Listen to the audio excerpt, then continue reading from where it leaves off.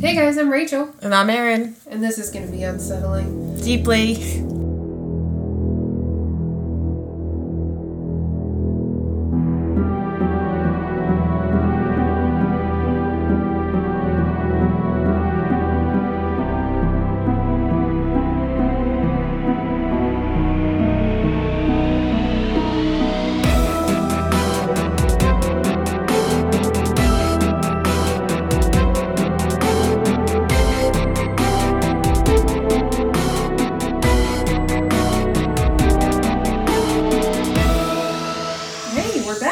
We're back. After our longer than anticipated but much needed hiatus. We're ready to go again. What'd you do with your time? Nothing great.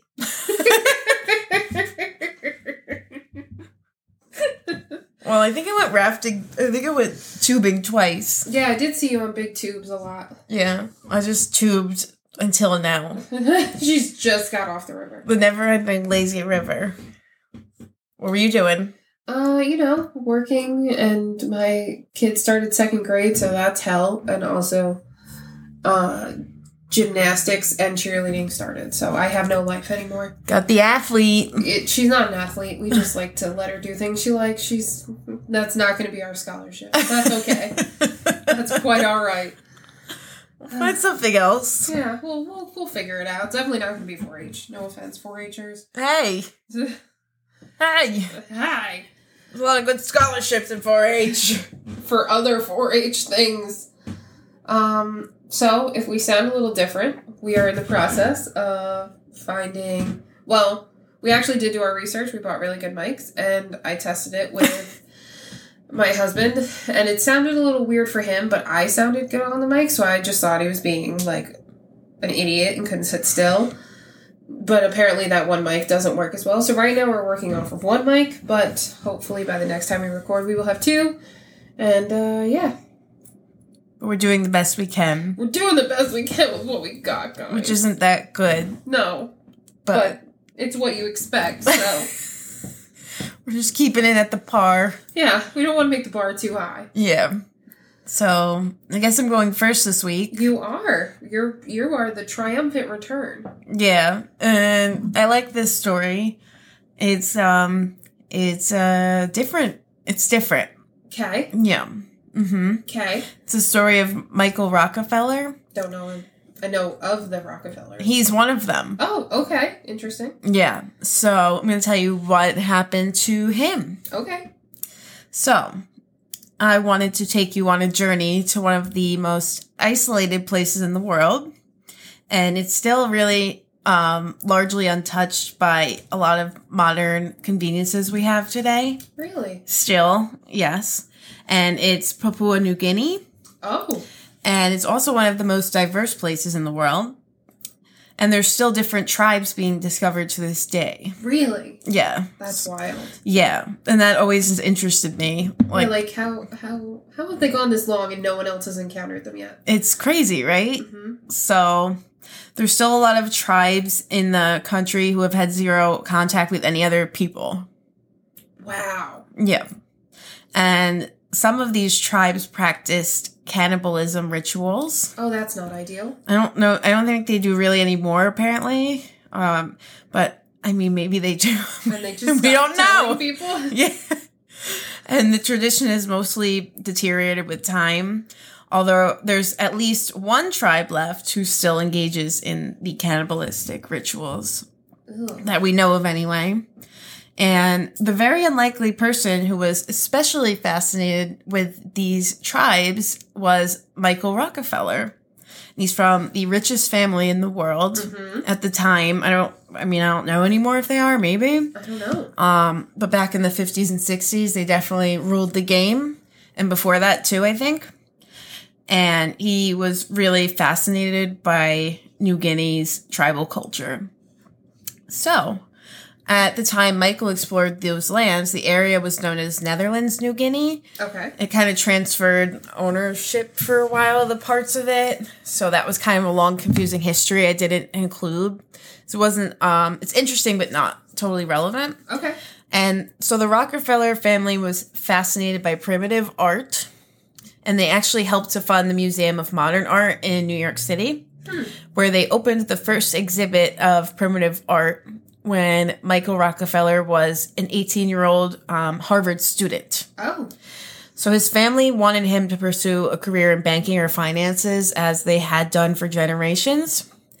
And art was a side hobby for the family, kind of. Okay. Like, you know how rich people are. They just find these hobbies. Yeah, they're like, oh, I enjoy crocheting. Yeah, they're not crochet. Usually it's something obscure, right? They're like, I like primitive art, so I'm going to go collect it wherever. Go to the source. Yeah, so they want to go to the source.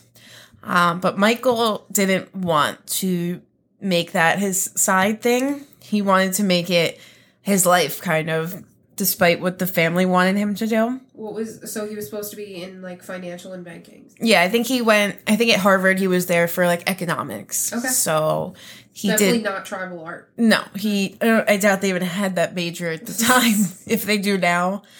So Michael was put on the board of the museum and wanted to bring something special to the primitive art exhibition.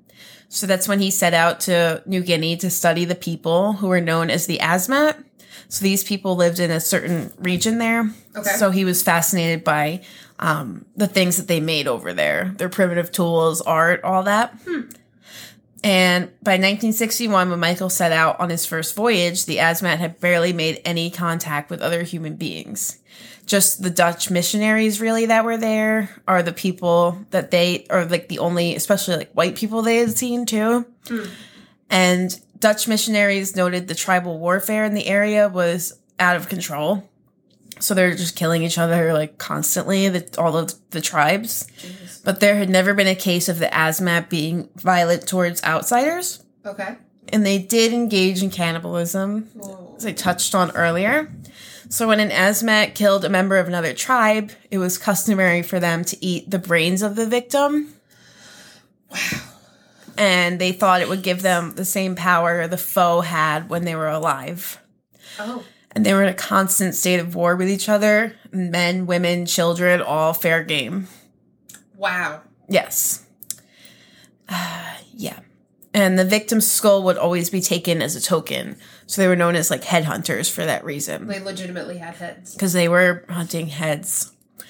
And the Asmat believed in the power of the spiritual realm. They had a lot of rituals to please the spirits around them. Okay. They sometimes drank each other's urine. Oh. Some places the guys were having sex with each other. Oh. I thought that was interesting. I was like, all right, we're kind of advanced, I guess, over there. And the Asmat occupied 10,000 miles of the jungle on the southern coast of what was a Dutch colony. Okay. The tribes were advanced in their language. They had, like, 10,000 tenses or something, like something crazy like that I read. They had the ability to craft art and tools, and that's what brought him there to the region. And he was really interested in the untouched and wild country when he got there. Okay. He was like, holy shit, I've never seen anything like this before. And obviously he was a well-traveled man, even though he was young at the time. Oh, yeah, but he had the ability to. Yeah, so he'd seen a lot of shit, and he was like, wow. It was still interesting to him. Yeah, he was like, this is where I'm gonna be for a little bit. So Michael and a group of researchers returned later to the same area with bartering tools like fishing lines, axes, tobacco, and the tribes were kind of growing accustomed to getting these things, and they wanted more of them. Okay. And during the trip, he visited 13 tribes where he collected drums, bowls, paddles, spears, and more. So he had to return a month later after they got more supplies. And they had to go by a river. It was kind of like a swampy area. Like, the tides were really extreme. Okay. And they were dramatic. So one moment the tides were high, and the next you were, like, in a swamp. Oh, okay. And it was kind of hard to tell what was going to come next. Yeah. And it was dangerous to traverse, and the swells and cross currents would change direction without warning. Oh. So as Michael and his group sailed down the Betts River, waves came and capsized their catamaran. Yes. So they had 2 teenage Asmats accompanying them as kind of guides, I guess. And they just needed someone because this area was just wild. Yeah. So the 2 teenagers were able to reach the shore. It was a 9-mile swim. Oh, my God. Yeah. And they were accustomed to the region, so they were able to do that without a problem, really. So Michael and his companion held on to the overturned hull of the boat and stayed that way overnight. So they're just hanging onto a boat, bobbing in this river overnight. And there's like saltwater crocodiles, there's sharks, but they weren't known to attack people generally. But you really don't want to risk it. You don't want to really be bobbing there. Yeah. And meanwhile, a search party was beginning. And the next morning, Michael decided to tie 2 jerry cans. Also, I don't know what a jerry can is. You don't know what a jerry can is? No. So it's like a tall, it's about, I mean, they come in all different sizes, but usually they're about this tall. Okay. They're this wide. All right. And they have a spout on the bottom. Okay. And you fill them with water. Okay. So they're like these tall, thin, they can fit into like little spaces. The military use them a lot. All right. To transport water that you can drink. Okay. The only reason I know this is because Clark will buy any jerry can he sees. Okay. He loves a good jerry can. My dad loves everything, but... I'm not surprised. Yeah, we have a collection of jerry cans. I figured you'd know what it was, so I didn't even look it up. Yep, I got you. Also, I just didn't look it up. But also, I just didn't want to do that. I didn't want to waste the Google. I was like, I'm just going to say it and hope everybody knows. So he's using these jerry cans as a flotation device. Makes sense. He put them on his belt. He set off to the shore. His last words known, spoken to his companion, were, "I think I can make it." So, meanwhile, Michael's father and sister traveled to the region, but they couldn't even get where he was. It was such wild country, so they were kind of in like a different area. So they were there in case anything came up, but they couldn't search for him too. It was like Katie. Yeah. Yeah, we had an incident today. Oh, so my cousin texted me. She's like, "Are you home? My friend's on your road. She needs a tire filled, and Rachel just got here." So we were pumping the tire, but Katie was coming to my house because she thought she was going to help. But she didn't have an air pump. So we didn't know how she was going to help. Yeah, it's just moral support, really. Or why she wanted to do it, but it was fun. She didn't make it here. She didn't make it here. We turned her around. But, yeah. They were going somewhere else. But just in case she was going to come. So she was kind of, like Michael's father and sister. There, but not very helpful. Yes, but they were, of course you want to be kind of closer. You wouldn't want to be in New York City. Yeah, if that your makes sense. Son and brother was missing. So after 2 weeks, the search had to be called off as there was no hope that Michael would be found alive after so long. Oh. And while it's the last time Michael Rockefeller was ever seen, his companion was rescued the next morning. And everyone had naturally made the assumption that he had drowned, although his body was never recovered.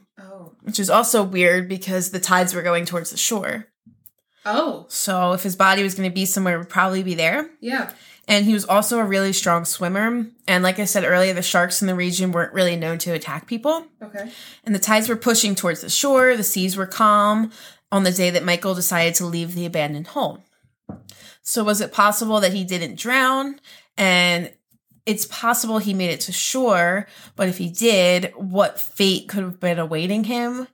And could he have been the first white man killed by one of the tribes of Papua New Guinea? Ooh.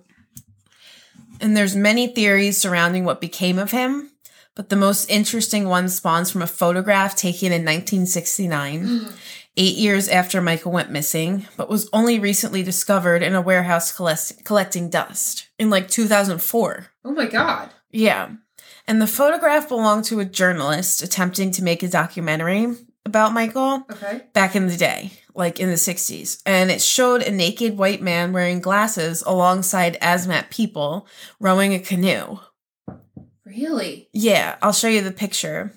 And nobody can say for sure who it is. And if it isn't Michael, then why is there an unaccounted for white man with glasses who looks like him on the boat? That's crazy. It was crazy. So, but my friend Adele also brought up the fact that if it is Michael, why isn't he more tanned after being naked in the jungle for like 8 years? My sister cannot tan to save her life. So there are some people that just, even if they encounter like the sun, they will not tan. I don't know though. But he was there for years, like she's never been in the sun for years. I'm going to show you the photo. Okay. So you can zoom in. So this was him here. Like the one on the left was one where he was accounted for. Okay. And the one on the right is the random guy who's in the picture. Oh. That's weird. It's so weird. And this picture was just in a warehouse? Yeah, the guy was trying to make a documentary, right? So he just didn't think he had enough for it. So he just had all these things in the warehouse. Like, he never made the documentary because he didn't think he had enough film and information, really. And this person is clearly, like, assimilated. Like, yeah. he is not... He has, like, a loincloth on. Yeah, he's, like, working with them. He doesn't look like he's, like, strung up on a pole or anything. Yeah. So it's really bizarre. And the resemblance is pretty striking. Like, if you look at up close too. Yeah, like just the shape of their body, their structure. You really can't see the level of tan he is in here either. No, you really can't. Also, it's probably like a very bad quality picture. Yeah, it's from 1968 or 9, so... And they probably had to adjust like to different levels of... Like, that whole picture is on the water. So, okay, so I mean, who knows? And in 1961... the year Michael disappeared, a Dutch priest named Hubertus von Page traveled to, I'm going to try my best. Here we go. Omadisep in Asmat village, which was at the southern end of his parish. So von Page had lived in the area for a while. He knew the language well. He knew the people and everything. And while he was in a missionary's house, 4 men from 2 different tribes walked in the house and told the priest a shocking tale. So the men were working in the area, or they knew men working in the area. It wasn't like, through my research, I couldn't tell if these were the guys. I don't think they were, but I think they were telling them about people in their tribe who were working in the area and by where Michael disappeared, bringing palm building materials to a government post. And on their long trip back home, they paused at the mouth of a river. They were taking a little smoke break. I don't know what they were smoking. I was interested in that, too. That is interesting. But like it said earlier, they brought them tobacco, white people. So I'm assuming it was the tobacco. And that's when they thought they saw a crocodile in the water until it waved to them. The men fought about what to do with the white man because it was a white guy floating in the water. So like a tail, like a secondhand tail, right? So one of the Asmats said to his companion, in Otsjanep, people of Otsjanep, you're always talking about headhunting Tuans, which meant a white person. Okay. Well, here's your chance. Another tribe leader did not agree that he should be killed. So white men were powerful in the eyes of many tribespeople, and they usually were useful for something. And they were kind of seen as like a wizard or something, maybe. I don't know. They're like, this person came out of nowhere and he brings us goodies. Yeah. So why are we going to kill him? Yeah. And the men told the priest that Michael was stabbed in the ribs by one of them and then later killed and burned. Oh. And the priest asked the men what kind of clothing the man was wearing and to describe him in detail. The men remarked how he was wearing a weird type of pants they had never seen with no pockets, cut off like close to the groin, which the priest realized were underwear. Oh, yeah. Because they had never seen pants like that, right? Yeah. Why would, like, even the white people they've seen were in underwear? Yeah.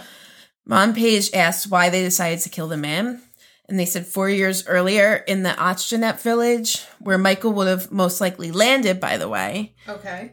Several leaders of the tribe were killed by a Dutch patrol.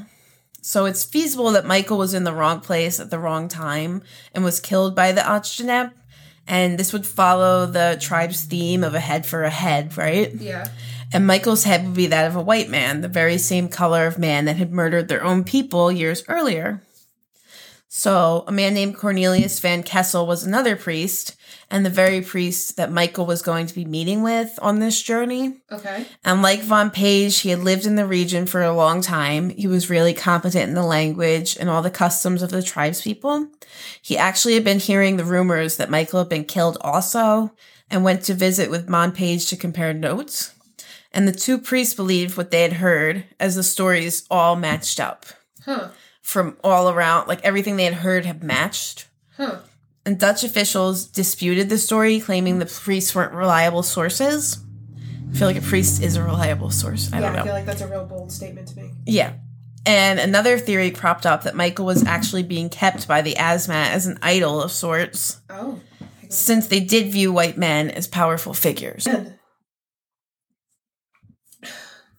I think it's probably... I don't know, though, that picture. The picture is what really brings you to be like, nobody's ever been able to say who it was. Maybe if that was, like, released earlier, that we would know. You know? Yeah. And you could go back and, like, find him. Yeah. And people that would have known him or anything like that. But now it's just, people are, no. There's no way he's still alive now. And there's no way people really remember that guy either, for the most part. Yeah. You know? So. That's crazy. I really don't know. And it's crazy because, like, he's a Rockefeller. Like, you know that they had literally all the money in the world to find him. And they used it, definitely. Mm-hmm. And they couldn't. And they didn't even find a body. That's weird. Like, you would think they would at least find a body. I mean, unless the crocodiles ate it, too. But even still, then you would find, like, clothes, something. And he had his jerry cans. Like, he was floating around. Apparently, like, some of the tribes, like, showed people the skull that was his. But how would you even know that was a skull? Yeah. We didn't have DNA. And they're, like, I mean, they might be able to test today if they still have. But I don't know. Yeah, because really, I mean, again, they came from money. So it's not like he would have, like, noticeably different teeth. He probably had very nice teeth that looked like. Yeah. And that's really the only way to, aside from DNA, to look at his skull and be like, oh, okay. So I don't know where I'm at with this still. Yeah, I don't know either. Mm-hmm. I think he was in the picture. I don't think he got killed. Because that, like, he also had said that his dad was, like, the happiest I've ever seen him was when he was out there. Like, that's when he was content. Like, he struggled a lot with, I guess it was probably depression. I don't know if they said that in the article, but, like, reading about it, it seemed like, because he just wasn't really content with, like, the life he had. He didn't want to do what his family was doing. The world was telling him to do. Yeah, so he was super stoked to be out there, so maybe, he just took it as an opportunity. Yeah. Or he got killed. Mm. So it's either I don't think he drowned, really. No. I do think that he either got killed or he's just possibly still living there, imagine? Maybe. Imagine he's like the emperor or like the king. He'd be like 80 now, but. So if he was there, I think he'd be found by now. That's crazy. Mm-hmm. And that's the tale of Michael Rockefeller. Whew. I hadn't heard that one. Really? Mm-mm. Yeah, I don't know why I heard it at some point in my travels. That's a good one. And I relied really heavily on a Smithsonian Magazine article by Carl Hoffman. Like, that had the best information because Carl Hoffman, like, went there too. Thanks, Kyle. Yeah, and he interviewed a lot of people about it too, and it's a really interesting read. And I got some things from the Daily Mail in an article by Tom Leonard as well. Awesome. Yeah. Well, we'll post the picture of what we'll assume is Michael Rockefeller assimilating. And we can see what you guys think. Yeah, let us know. And let us know how our sound is, and hopefully not the next one, because we're going to record that now, but the one after that. We'll keep getting better. Yeah. And even if we don't, you know. It's fine, too. It is what it is. Mm-hmm. All right. Thanks for listening. Bye. Bye.